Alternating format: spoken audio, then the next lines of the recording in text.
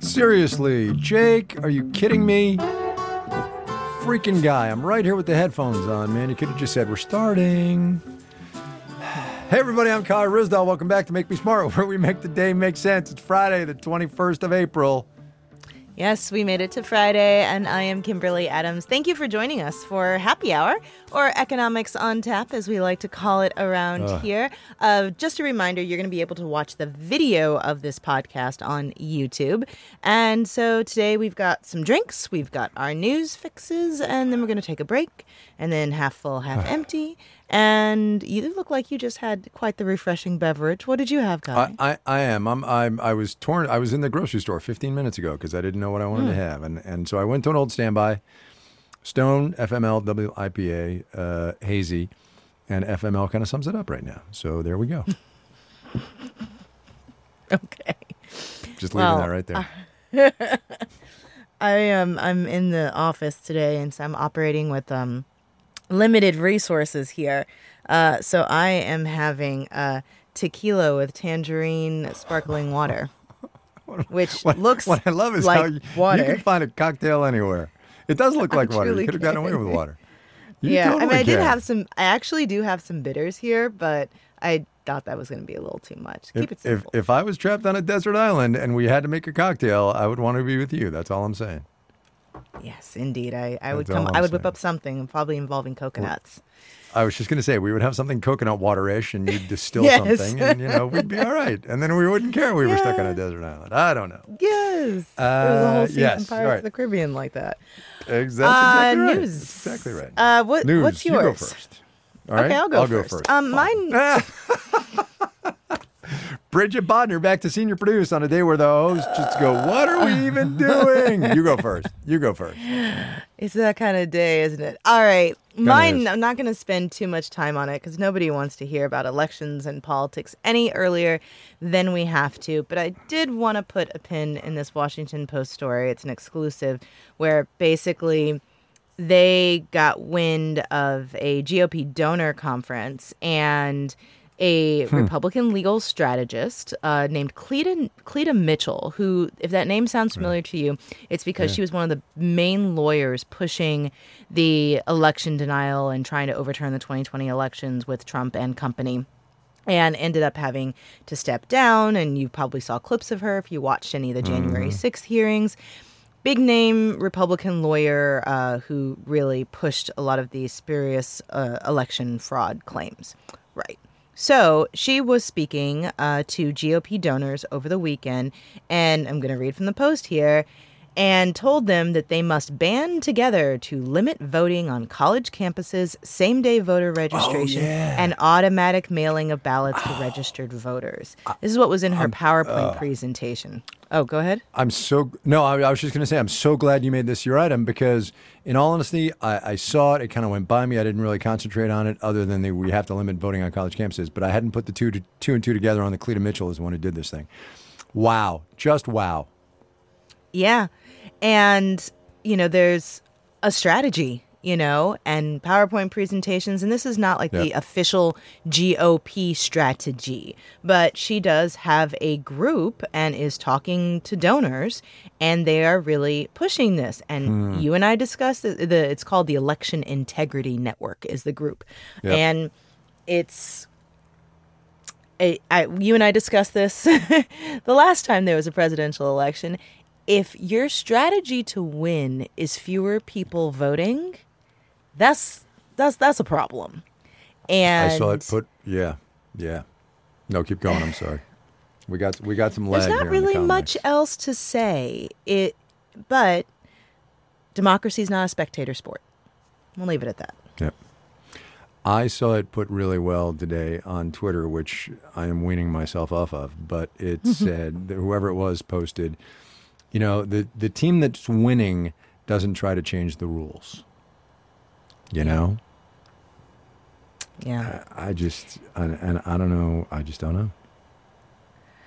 I've kind of avoided talking about Twitter just because I'm over it in many ways. Oh, yeah. But there was an interesting piece that I shared on Slack from, I think, New York Magazine, which had a great headline. Now I got to find it. I think it was something like, Twitter frees its hostages, which basically, yeah. no, I'm sorry. This was New York Magazine Intelligencer. And it's basically making the argument that by removing all the blue check marks, which effectively is what happened today, or yesterday, that Twitter is giving, in some ways, an out to the people who were kind of on the fence about whether or not to stay, because now if you do still have the blue check mark, you're kind of outing yourself as somebody who paid for Twitter. And it doesn't mean that you are who you are anymore. And anybody could be, not that I'm recommending anything, anybody could be you on the internet now. Totally. But I'm very curious about what this is going to mean for, especially in our industry, how people assess reach and authority and credibility, because people have spent years, decades at this point, building brand identities and based on Twitter followings, right? And I've heard from friends about people who didn't get jobs because their Twitter following wasn't big enough. Really? Because they were looking for someone who was an established name and who had a following. And so what's the new proxy for that going to be? Is it Instagram followers? Is it TikTok followers? That's such a good question. Is it YouTube Shorts? Sorry, that's a story. That's a story. You should do that story. Okay, I'll do Seriously. that story next. What's the proxy for that, right? Because it matters professionally. It matters reputation. Well, that's a really good story. What is the proxy for Twitter? Because as you said, people got and lost jobs because of that. That's a great idea. Well, and also developed authority. Think about all the people over the years that we've had on the shows that had an idea and got a big following, and then they became a celebrity or an expert in the field or a known person in the field because of that.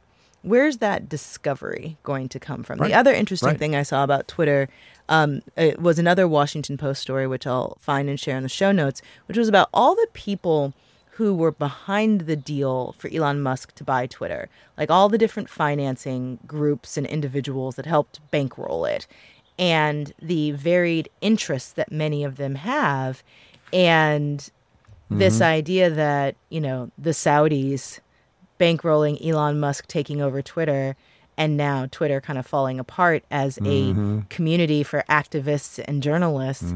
In many ways, it serves them, right? Yeah. If you're talking about the groups that maybe don't like activists and journalists gathering and getting together on this platform, then this is kind of the ideal outcome. For a woman who wasn't really going to talk about Twitter, that's a very considered and thoughtful soliloquy right there. Honestly, it really was. It really was. Oh, yeah. The Twitter, the thing we love to hate now. I know, right? All right, what's your news fix? All right, so mine's a quickie. We'll just blow on past it. So yesterday, I was all about car repossessions and how things are maybe not so great because car repos are up and car loan delinquencies are up, and that's bad for a whole lot of reasons, labor force and people getting to work and all that jazz. Here's a good sign, again from Bloomberg. They're picking out a lot of tidbits, actually, Bloomberg is. In New York City the other day, for the first time, transit system ridership hit 4 million for the first time since the before times. Now, average ridership in the before times was about 5.5 million, so we're not back there all the way yet, but for the first time, we're at 4 million. So this talks a little bit about cities coming back. This is a good indicator. It's a positive indicator. It's an economic vitality indicator. Here's another one. Movie box office for the first, January, February, March. For the first 3.5 months of 2023 is on a par with the first 3.5 months of 2019. So people are going back to cities, to the urban core, and people are going back to movies. Now, part of that movie thing is because of the Super Mario movie, which I just, for the life of me, don't understand it. Although one of my children is just dedicated to go seeing it, but that's a whole different thing. Yeah. But look, so yesterday was maybe not so great. Today is, maybe actually quite a bit better. And thus you have the conundrum of trying to figure out what to do about this economy. If you're Jay Powell or Joe Biden or Kevin McCarthy, this economy is confusing and policy is challenging. I'm sorry, I'm actually just debating with myself whether or not I should have said Biden and McCarthy, because really they're just politicians and it's all mostly for show. So, Jay Powell, that's what I'm thinking. Let's leave that in. Bridget, as you go to edit this, just leave that whole thing in. It's always better to hear me think in real time. Yes. Are you going back to the movies again this weekend? Are you going to go see Super Mario Brothers? We've got a 16th birthday in the house, so that is taking up most of the weekend. Also, I have no desire to see Super Mario. I don't understand why my 21-year-old son, who's just gaga over this movie, I just don't get. Dungeons and Dragons I might go see, but not this weekend. You? You can see Sabri's pot. Or Oh, Sabri's yeah. bowl. Oh, that's right. So we should give the plug. Oh, we talked about it when Sabri was on the show. So Did you? Okay, Sabri good. has. Okay, good. One of his bowls has a cameo in the Dungeons and Dragons movie. Sabri Benishore. I think I might actually go to the movies this weekend. There's a new anime film out. I mean, it's not new. It's newly released in the U.S. called Suzume, and I love anime, and so I think I'm going to go see that. Cool. And Very cool. And I was chuckling to myself when you said, I don't understand why my 21-year-old son wants to see Super Mario Brothers. Yeah, and I'm sitting here like, I'm get it. planning to go see a cartoon this weekend. But so look. All right, never mind. I'm only going to get myself. No, in trouble. go for it. It's fine. Well, look. So, anime is. Don't at me, people, when you hear this. Anime is sophisticated. It is art. It is a genre. Super Mario is, not to disparage video games. I know there's a lot of art and creativity and dialogue and all that stuff that goes into video games, but it's a video game from like back in the day, like pixels and, pay 25 cents in the arcade video games. Yeah, but it's still a franchise that puts out new games with some regularity. All right, I was not aware of that, so I'm a little detached from reality here. But honestly, whatever. Anyway, all right, see, I told you I was going to get myself in trouble. Let's move on. Yeah, shall it's okay. we? Look, I'm not much of a gamer. We'll ask Daniel Shin to come and explain it to us. Okay. Oh, is he a gamer? That's interesting. Oh yeah, he's a gamer. Cool. Anytime there's like a gaming thing, I'm like, I just ask him. He knows all the answers. That is so interesting. All right. All right. Yeah. You go. You just jump in. I took a beat. You go. We are so off today. You know what it is? Actually, so sorry, this is a little behind the scenes stuff. When I'm in my shed and you're in your condo, the connection is quicker than when I'm in my shed and you're in the Marketplace Bureau in Washington. Really? That's so fascinating. It certainly feels like that. I mean, Sculler Yeah. will tell us one way or the other. Stephen Sculler, who's in charge of all things technical. We'll see if Bridget leaves this in too. Anyway, we're going to go now. It's the news fix. That's done. We're going to take a break. We're going to come back, half full, half empty. Drew Jostad is going to rescue us from ourselves. Whew.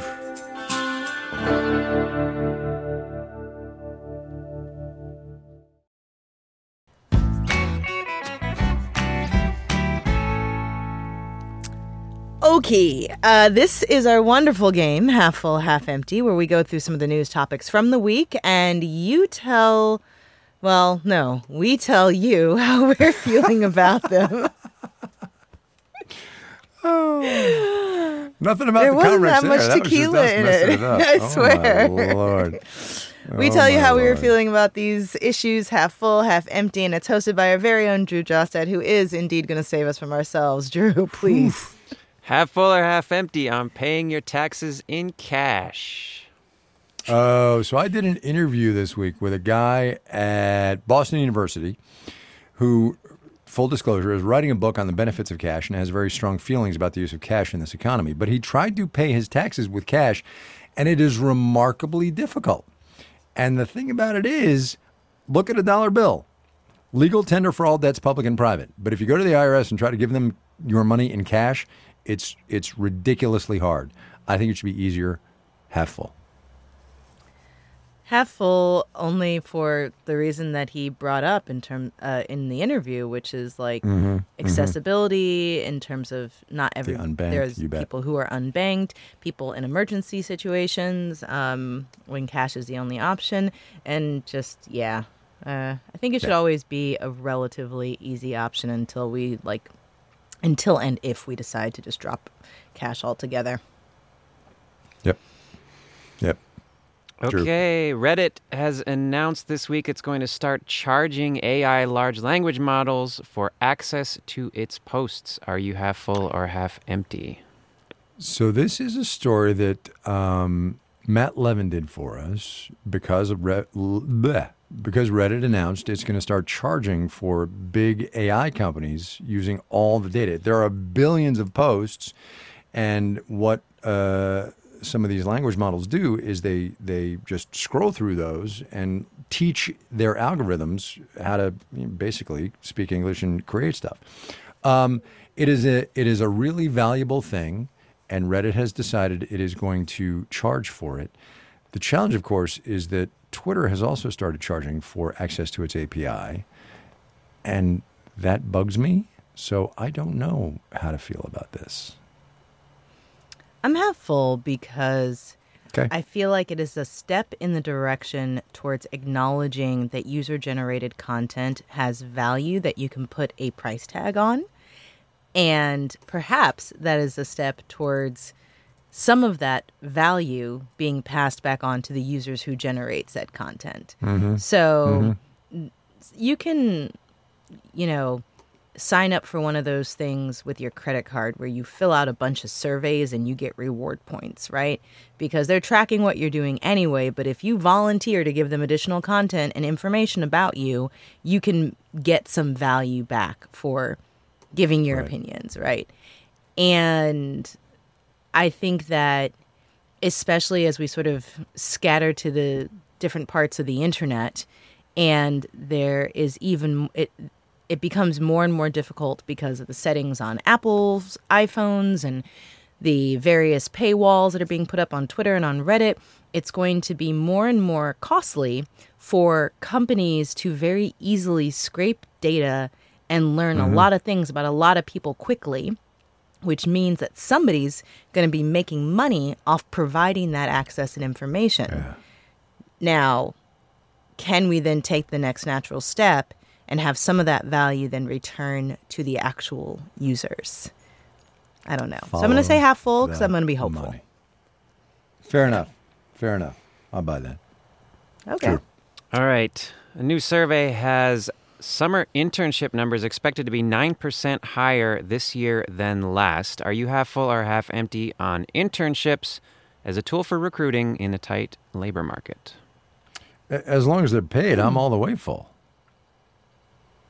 That's interesting as a recruitment tool because, when I was an intern many, many ages ago, it was in the height of the recession, and there was very little hope that these things would turn into jobs.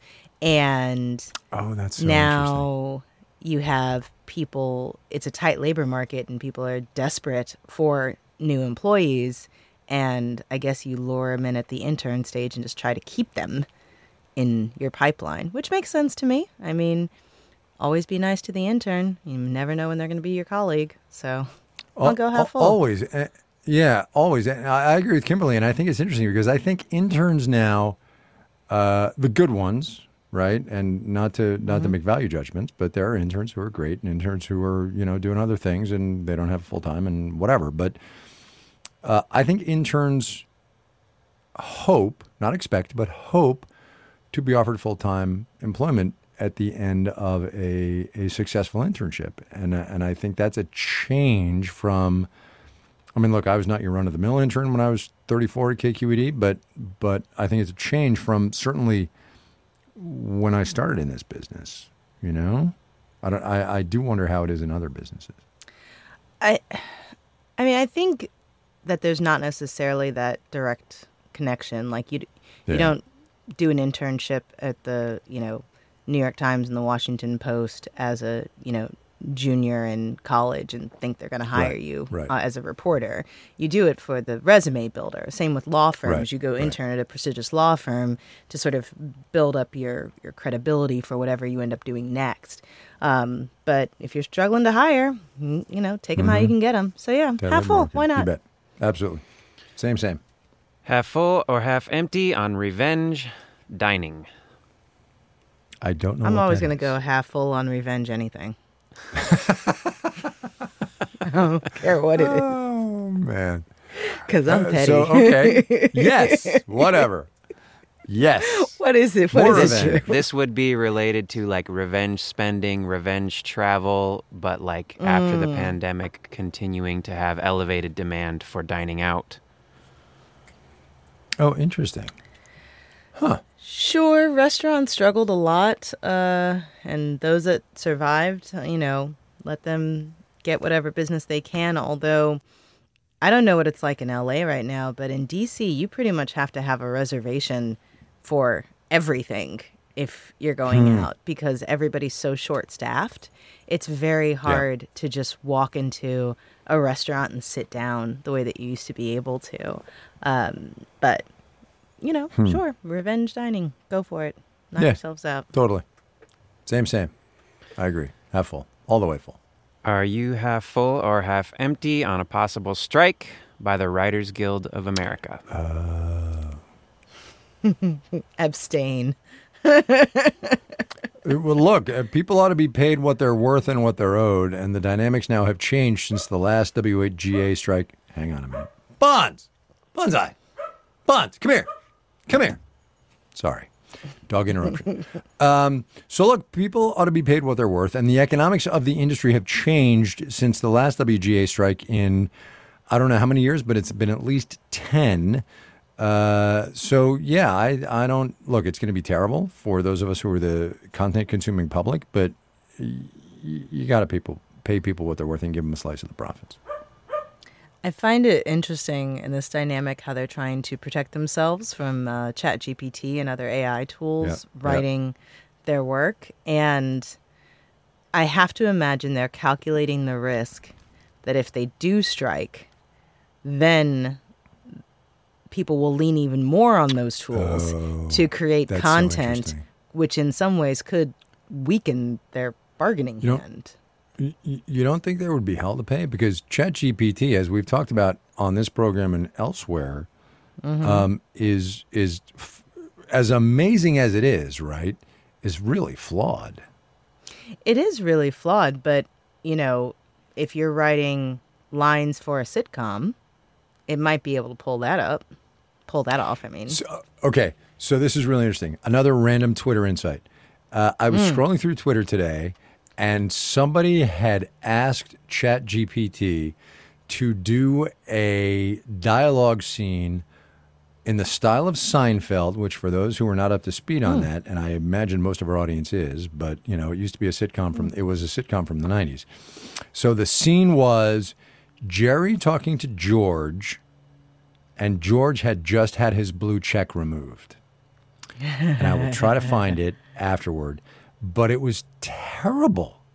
Okay. It was very much in the style of Seinfeld, but it was terrible. And Elaine came in and all. It was terrible. It was boring.